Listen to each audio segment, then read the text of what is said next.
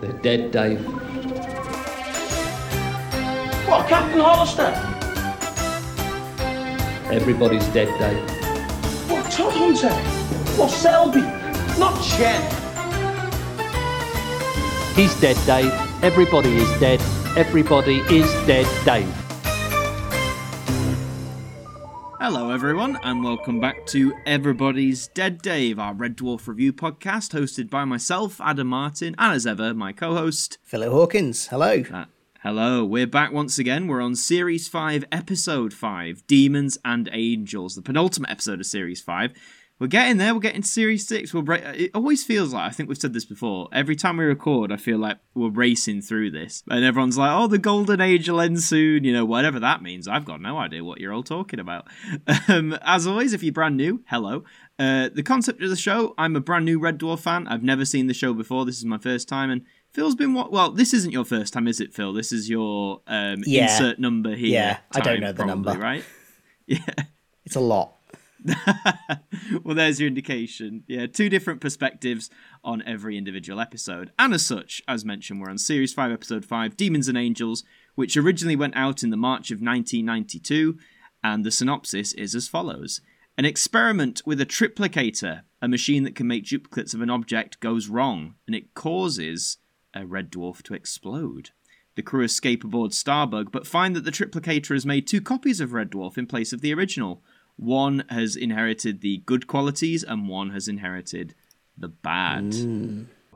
Yeah, interesting. We start, of course, on the ship, as we do, and Lister's got a strawberry, and they're messing about with this machine, and they duplicate the strawberry. And Did you notice that Crichton here mentions that they've adapted the matter paddle, which is, of course, from the episode Meltdown, where he found the matter paddle that transports them to that world. Nice little callback. Well, I know he said matter paddle, but yeah, I don't think it registered in my brain that was a callback. Because how far ago was that now in our journey? About roughly 6 weeks ago, I think, because it's the episode that, as we are recording, comes out tomorrow. And we record roughly 6 weeks ahead, which is why I clocked it, because I've literally yesterday been editing it. And I was like, I've just heard about that. That's fair enough. There's so much techno babble in Red Dwarf that it must have flown over my head at the time. But no, they do that occasionally, don't they? They have like the nice little call back to an episode, and in fact there's a fair few of them in this one, which there is. There's one moment where he just rattles them off one after the other.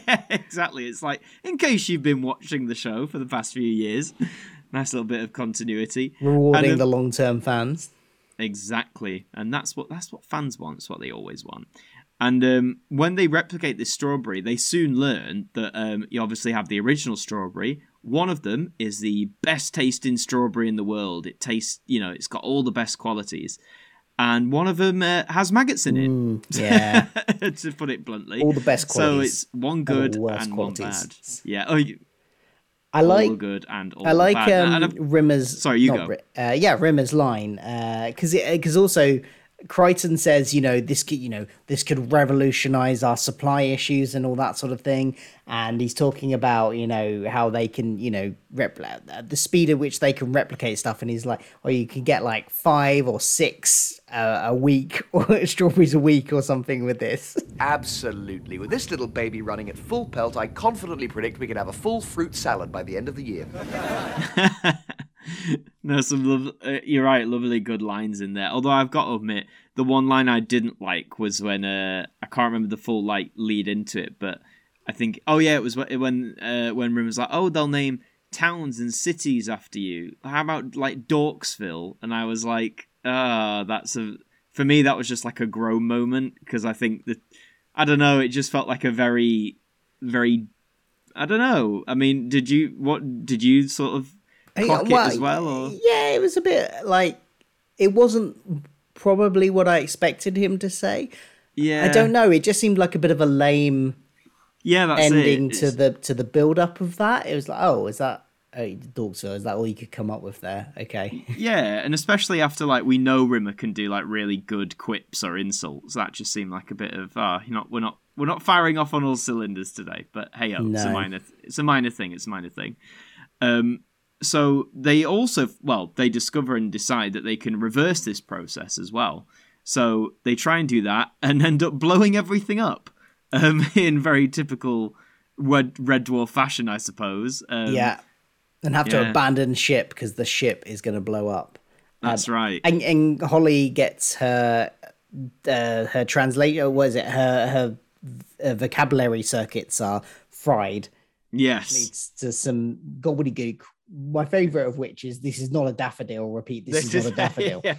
Abandoned shop. This is not a daffodil. Really great. And again, works for Holly, doesn't it? With that whole like deadpan expression as well, like getting it across completely seriously, whilst also being really deadpan. And they flee in Starbug, which of course crashes through the doors because, as we've established, Phil, Starbug is pretty much indestructible at this point. Yeah. Or they've just got a lot of them. But when crashing through the doors, I was like, it's Starbug, it'll be fine. Starbug never seems to get destroyed. It was fine. Yeah, it was. Almost. I mean, once they're out in space, they do quickly realise they don't have much oxygen or fuel, which seems a bit of an oversight. You'd think these transports would have a bit more than, what is it? I can't remember how much they had. It's like 7 hours or something. Oh no! I think they said it was 5 hours of fuel because it was 6 hours to get to the asteroid, but then they only had 7 minutes of oxygen. Yeah, which is a bit like, how do they go anywhere with only 7 minutes? Why do they only have 7 minutes of oxygen? That was never explained. Why they only have 7 minutes of oxygen? Plot convenience. It just seems such a bizarre thing. Like that, they go for more than 7 minutes in one of those Starbugs all the time. So why does it only... Did they just forget? Yeah. It probably is that they just forgot to refill the oxygen tanks, because that's the kind of thing they would do. I love the little moment Rimmer has, with Crichton, where he's like, we don't technically need the oxygen. Rimmer trying to be subtle. Yes, it's great. Really and funny. in complete weasel mode as well, because as soon as he realizes that actually his power supply only has 4 minutes, again, why? But there we go. He's suddenly like, oh no, let's work together. Yeah, exactly. And he mimics the boys from the dwarf thing, which is becoming more of a regular thing in the show now, I've noticed. But the actual saying, boys from the dwarf, and shaking, is that the first time we've seen that? One in trouble, all in trouble. The posse. The boys from the dwarf. I think it... I think it was in Quarantine, wasn't was it? If I remember. I think... Yeah, because and I think it's when Rimmer puts them in there at first, and he's like, it's like boys from the dwarf. So, but yeah, only in this series is it starting to become more of a... Because obviously I learnt the expression from you, the whole boys from the dwarf Well, it was one of my suggestions for the name of the podcast originally, wasn't it? And I had to explain why. It was. Yeah, but no, this is the first time I guess we're seeing it in the show, so I'm guessing it's going to become a regular-ish thing from now on with the handshaking and stuff.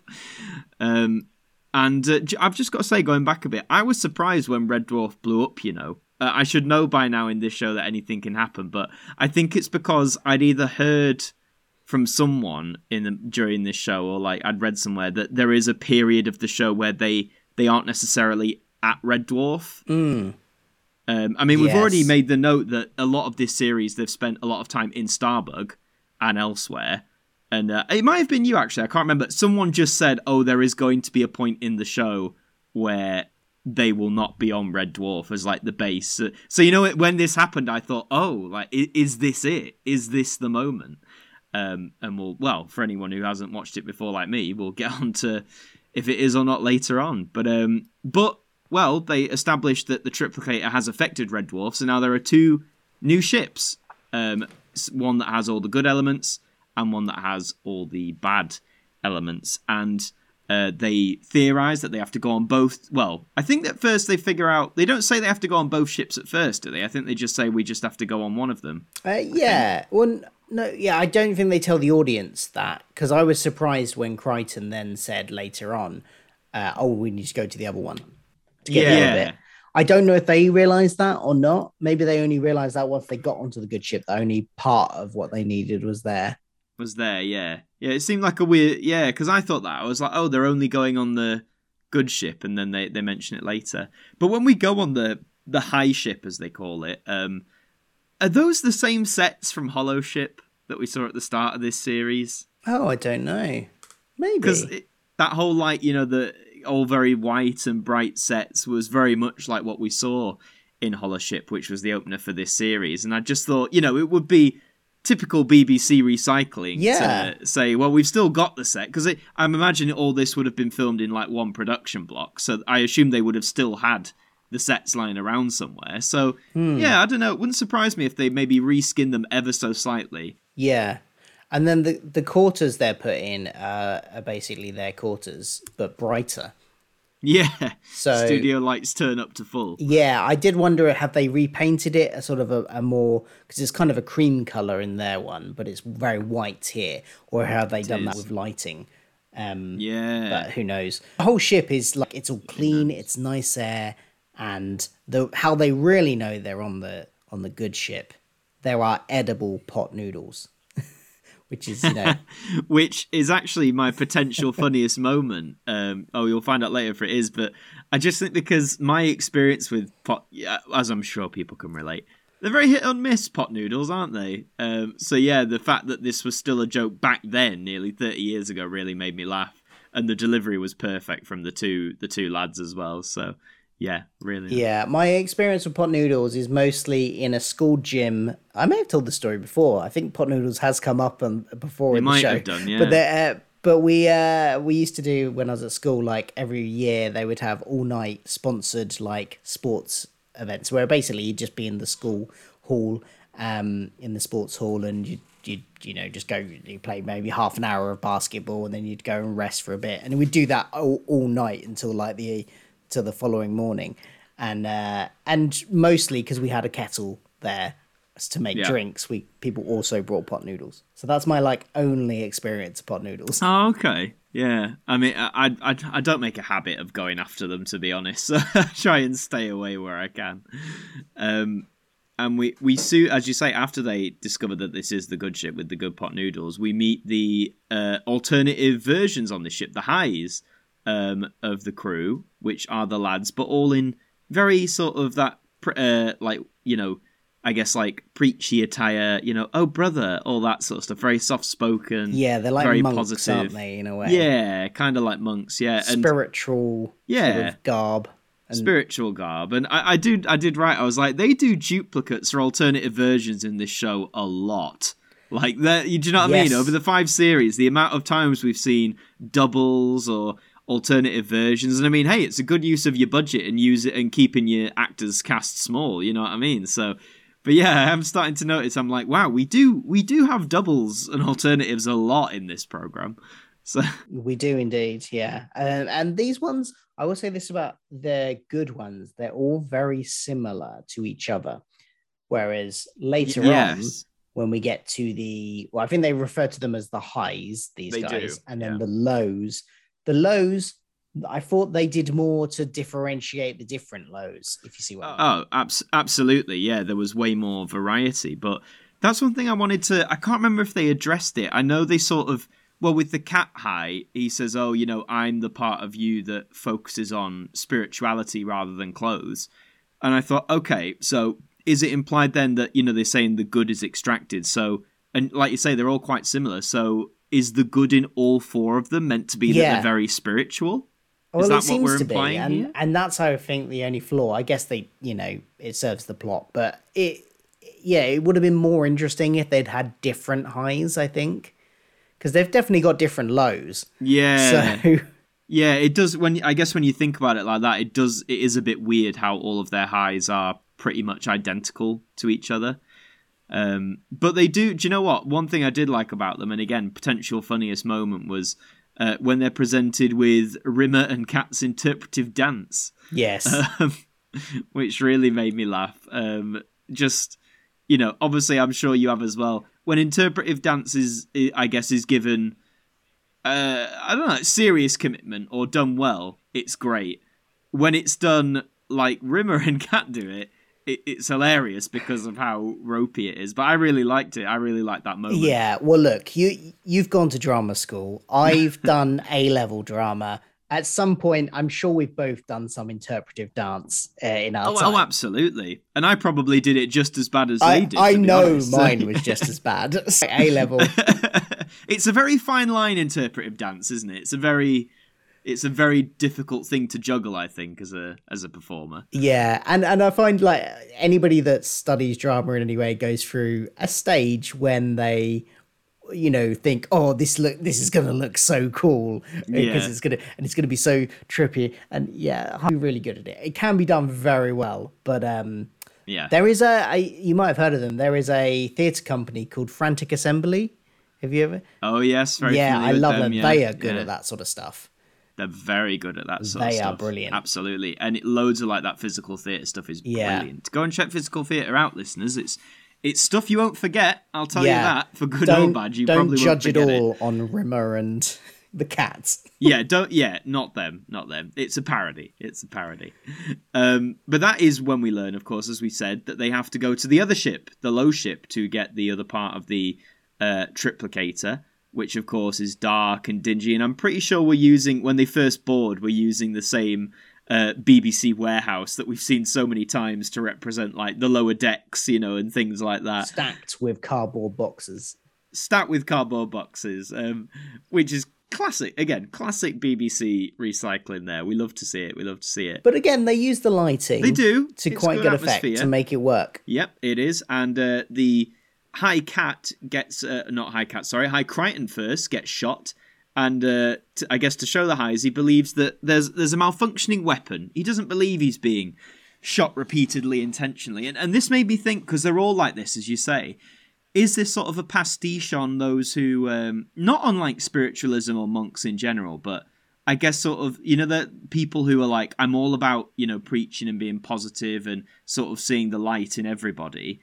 Is it sort of maybe pastiching that, they see the light in everybody to such a degree that even if they get shot, they're like, oh, you couldn't have possibly wanted to, do you know what I mean? Oh, sorry, your gun is malfunctioning. Yeah. It seems to have shot me. Yeah. It just, I don't know, it just felt like a friendly jab at that sort of stuff, I guess. Yeah, I think it is. I must say, the low versions of the crew, I thought, are absolutely terrifying. They are, and as I said, they all have different lows, different sort of things that it's focusing on. The cat is kind of, we first meet him, his low version, like literally eating raw meat. So probably because he's a cat, it makes sense.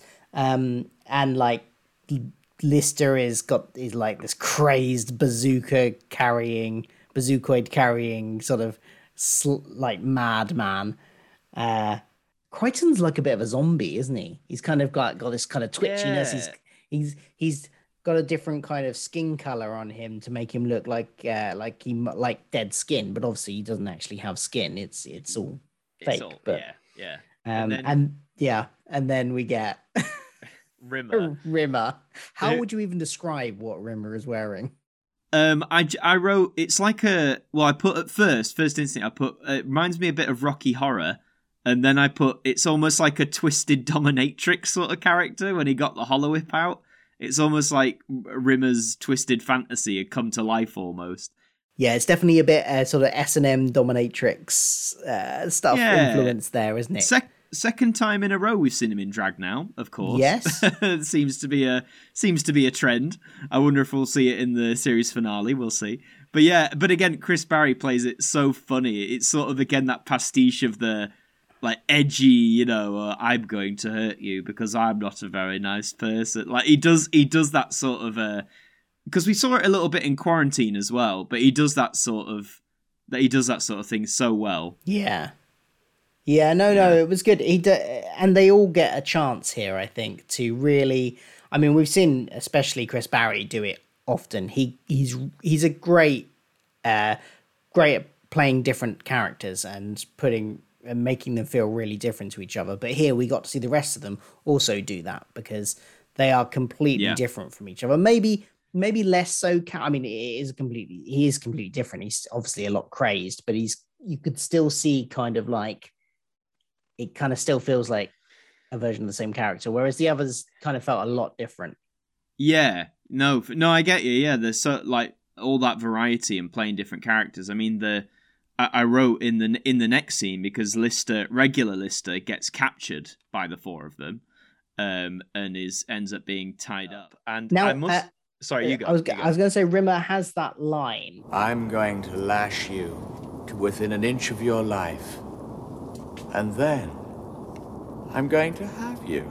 Have you? Yeah. Yeah. I found that funny, and within the scene, it is funny. But I do, there is, given the way he's dressed and everything, is there a getting all serious about it now? But is there like an issue with like it portraying kink in that kind of way, in a particularly negative way? Do you think? Yeah, for sure. Because then there's the whole thing. I mean, if you obviously it's not stated, but I guess you look into it. It's like, then I'm going to have you, but he's capturing him. So is it? You know, it's the whole consent issue. Of course, I know that's reading into it, but you know, like you say, it does ask these questions. It's like, well, that is the implication, and so therefore, because obviously, the problem is that the stereotype is that it reinforces that if you dress like that, that's the kind of that you sort of force yourself onto people without necessarily them consenting and all that stuff. And I think it's one of those things I think we've cropped up before in the show over the past 5 series where we sort of go, right, because of course as I'm sure a lot of listeners are aware, over the last 30 years, societal perceptions and norms have changed hugely. And I don't think I don't know. Maybe they'd still have him dressed like that, but maybe they wouldn't. They play it differently almost, so it didn't have that sort of a negative implication, perhaps. But I get what you mean, though. I get what you mean. It wasn't anything that particularly ruined it for me or anything. It's just something that crossed my mind, and I was like, oh yeah. Yeah, it's just one of those moments where you go like, right, yeah. Okay, then, and just, I get you. And the next scene where Rimmer is captured and being taunted by the Four, it felt very, I don't know if you've seen it, but it felt very Texas Chainsaw Massacre. I have not seen Texas Chainsaw Massacre. Well, it was, in a theory, this Red Dwarf was a bit before its time, because there was one of the movies from, I think it was 1994, so a few years after this episode first aired, but it was called The Texas Chainsaw Massacre: The Next Generation, implying that, and the whole basis was it wasn't just one killer, it was a family of killers, basically, of cannibals. And I think there is a scene in that where you've got, the family round a table with someone on it, taunting them and making them do horrific things. Obviously nothing as severe as you'd see in a full 18 rated horror movie. But, there are some things that are a bit, I was like, this is quite twisted for Red Dwarf, because they start to remote control Lister. They put a thing at the top of his spine, which makes him subservient to them. And the main thing I thought that was a bit, so it was him eating a tarantula. Yes, because we've previously established in a previous episode that he really does not like tarantulas. He does not like tarantulas. And obviously, another callback. Another callback. But I mean, before anyone starts, yes, I know he didn't eat a real spider. Come on, we know that. But just the image, though, of seeing a character eat a seemingly real spider is quite... I imagine for some people that might be quite a bit of a hard watch, because I know a lot of people don't like spiders. So, yes, so. I mean, it probably wouldn't faze anybody who watches. It's like, I'm a celebrity gone get wrong. Me out of here. Yeah. Oh, for snap. Yeah, no, exactly. It just felt like that. But that whole vibe was like a PG version of Texas Chainsaw for me, or like the feel of it, I suppose. Yeah. What did you think of it all? That whole scene of him being controlled and doing all those things. It was all right. I didn't find it particularly overly hilarious doing all the things, but I didn't mind it. It from a narrative point of view, it served its purpose in establishing that they had control of him. Clearly, the things they were getting him to do were meant to generate a laugh. I didn't massively find them funny, like him smashing his own nose in the door or anything like that. Or the hot water. Or the hot water on his crotch. They were fine. I didn't particularly laugh out loud at them or anything. I think they might appeal more to the younger audiences for that. But it was, as you say, it served the narrative purpose for sure. And we learn from the Lows that they want to basically seize control Well, they say your vessel or vehicle, so I'm not sure whether they mean the high ship or if they just meant Starbug in general. I don't think they specifically say. I don't know. They wouldn't necessarily know. I think they just say we want your vessel or vehicle. Yeah, so could be either. yeah. I think I assume they meant the other red dwarf that still exists at this point. I suppose so, but it's the low ship, so they want off there. They don't want to stay there. And they set They set Lister off to find and kill the others, and we get a nice little Psycho reference for anyone who's seen the film Psycho. When he approaches brother, as I call him, brother Lister and brother Rimmer, and he stabs brother Lister, but it's all done in the very Psycho vein, the big knife repeated stabbing sort of thing. So in my head I was like, oh, another little horror pastiche or reference there. So yeah, I didn't clock that. Yeah, it's not like they don't do the music or anything, the famous Psycho music, but for me it was just the way like he held it and the way he moved it. It just reminded me a lot of that film. Just a lot of horror parallels, I guess. Yeah. Do you see that now you mentioned it? Yeah, and he kills the other two monks, and again they're very much like, oh. I'm so sorry. I appear to have gotten blood on your knife. Yes, yeah. Of course, that pastiche. Like, of course, it couldn't be his fault. He's not doing it intentionally. Of course not. So he takes out Brother Lister and fades away Brother Rimmer by crushing his holographic center. And but the others have made it back. They've made it back. They need to leave pronto. They've got all the elements of the Triplicator, but of course here comes Lister, who bonks Crichton on the head with an axe, which sends him a bit wild, and then proceeds to strangle Cat. And I love that this whole scene trying to solve like what's going on with Lister. The fact he's strangling Cat, and they're just stupidly debating about what it could be and what to do. I don't know. I just found it really good. The actors bounced off each other really well. Yeah, it was a good scene. Was it this scene or was it the next scene that they take me by surprise bit happened? No, I think it's this scene. It's this scene. It's the end of this scene, isn't it? Yeah. Once they get him off Cat.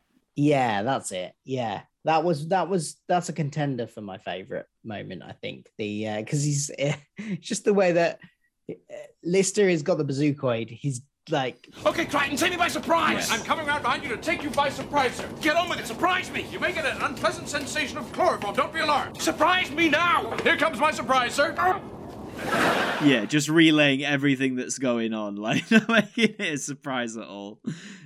But they do sort it out, and they all get back on Starbug, and just as you'd hope, the two halves of Red Dwarf disappear, and the original Red Dwarf is back, to which they return to it. So if there is this period of the show where they disappear from Red Dwarf, it's not yet. It's not yet, folks.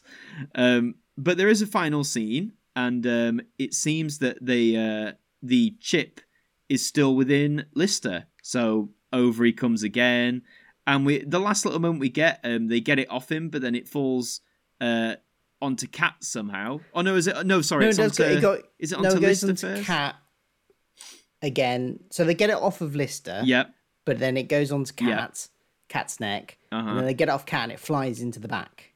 Yeah, and then they figured out but then they shoot Low Lister, who's hiding in the cupboard. So was it not controlling anyone then? Yes, because then they, I think that's when the two ships merge. So they've got it off of him, and got it off Cat, thrown it in the back. The ships merge, and then right near the end, Lister goes and sits down on the seat in the back, and he sits on it. Oh so yes, that's right. That's right. And he starts doing stuff, and they're like, "Who's controlling him?"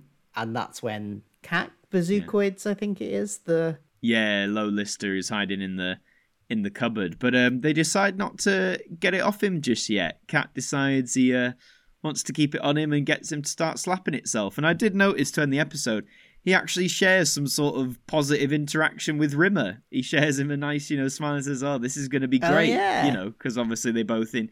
Because, I mean, we've talked recently, haven't we, that Cat seems to spend a lot of his lines or time just slagging off Rimmer, often with, sometimes with good reason, but sometimes almost just for the sake of it, So it was nice that they actually had a positive moment together. Like, just, I know they've all had like group moments, but it was nice to have like just a moment with the two of them. Yeah. Just like, do you know what I mean? I just thought it was really nice. Few and far between, but Yeah, Yeah. few and far between. So that and then the episode ends. So that in a nutshell is Demons and Angels. So yeah, what an episode, the penultimate. So as we do our regular segments, we start with our favourite character. So who was it for you this time, Phil? I was torn between two because Crichton, I think, has a few good moments in this.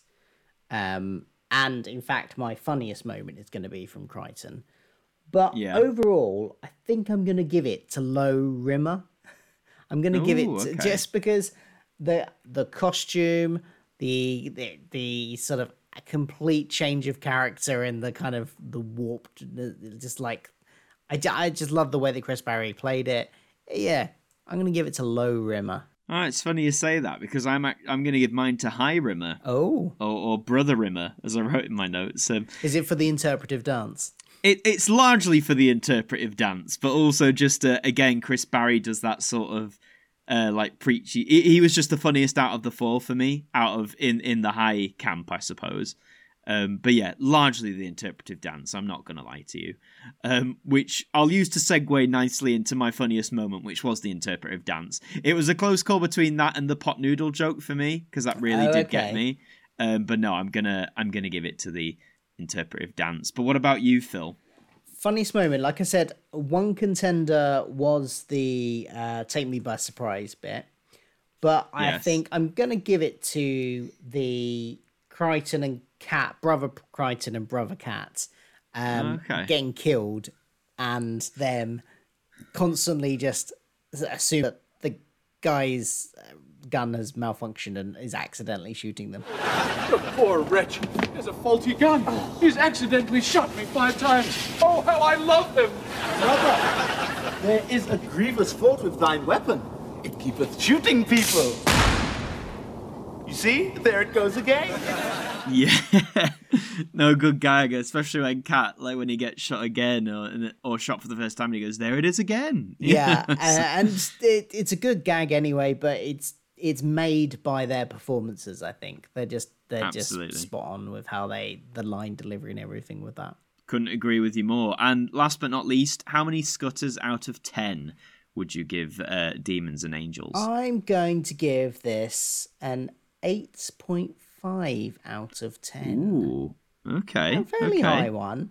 I enjoyed it. It was a good episode, and like gave a chance for the cast to really stretch their sort of acting things. I wish we'd seen more of a different versions of Holly, because we did see. yeah. I'd say we saw most of Low Holly. We saw a little bit of her, yes, but even yeah. that wasn't that much, and I would have liked to have seen a bit No. more of that.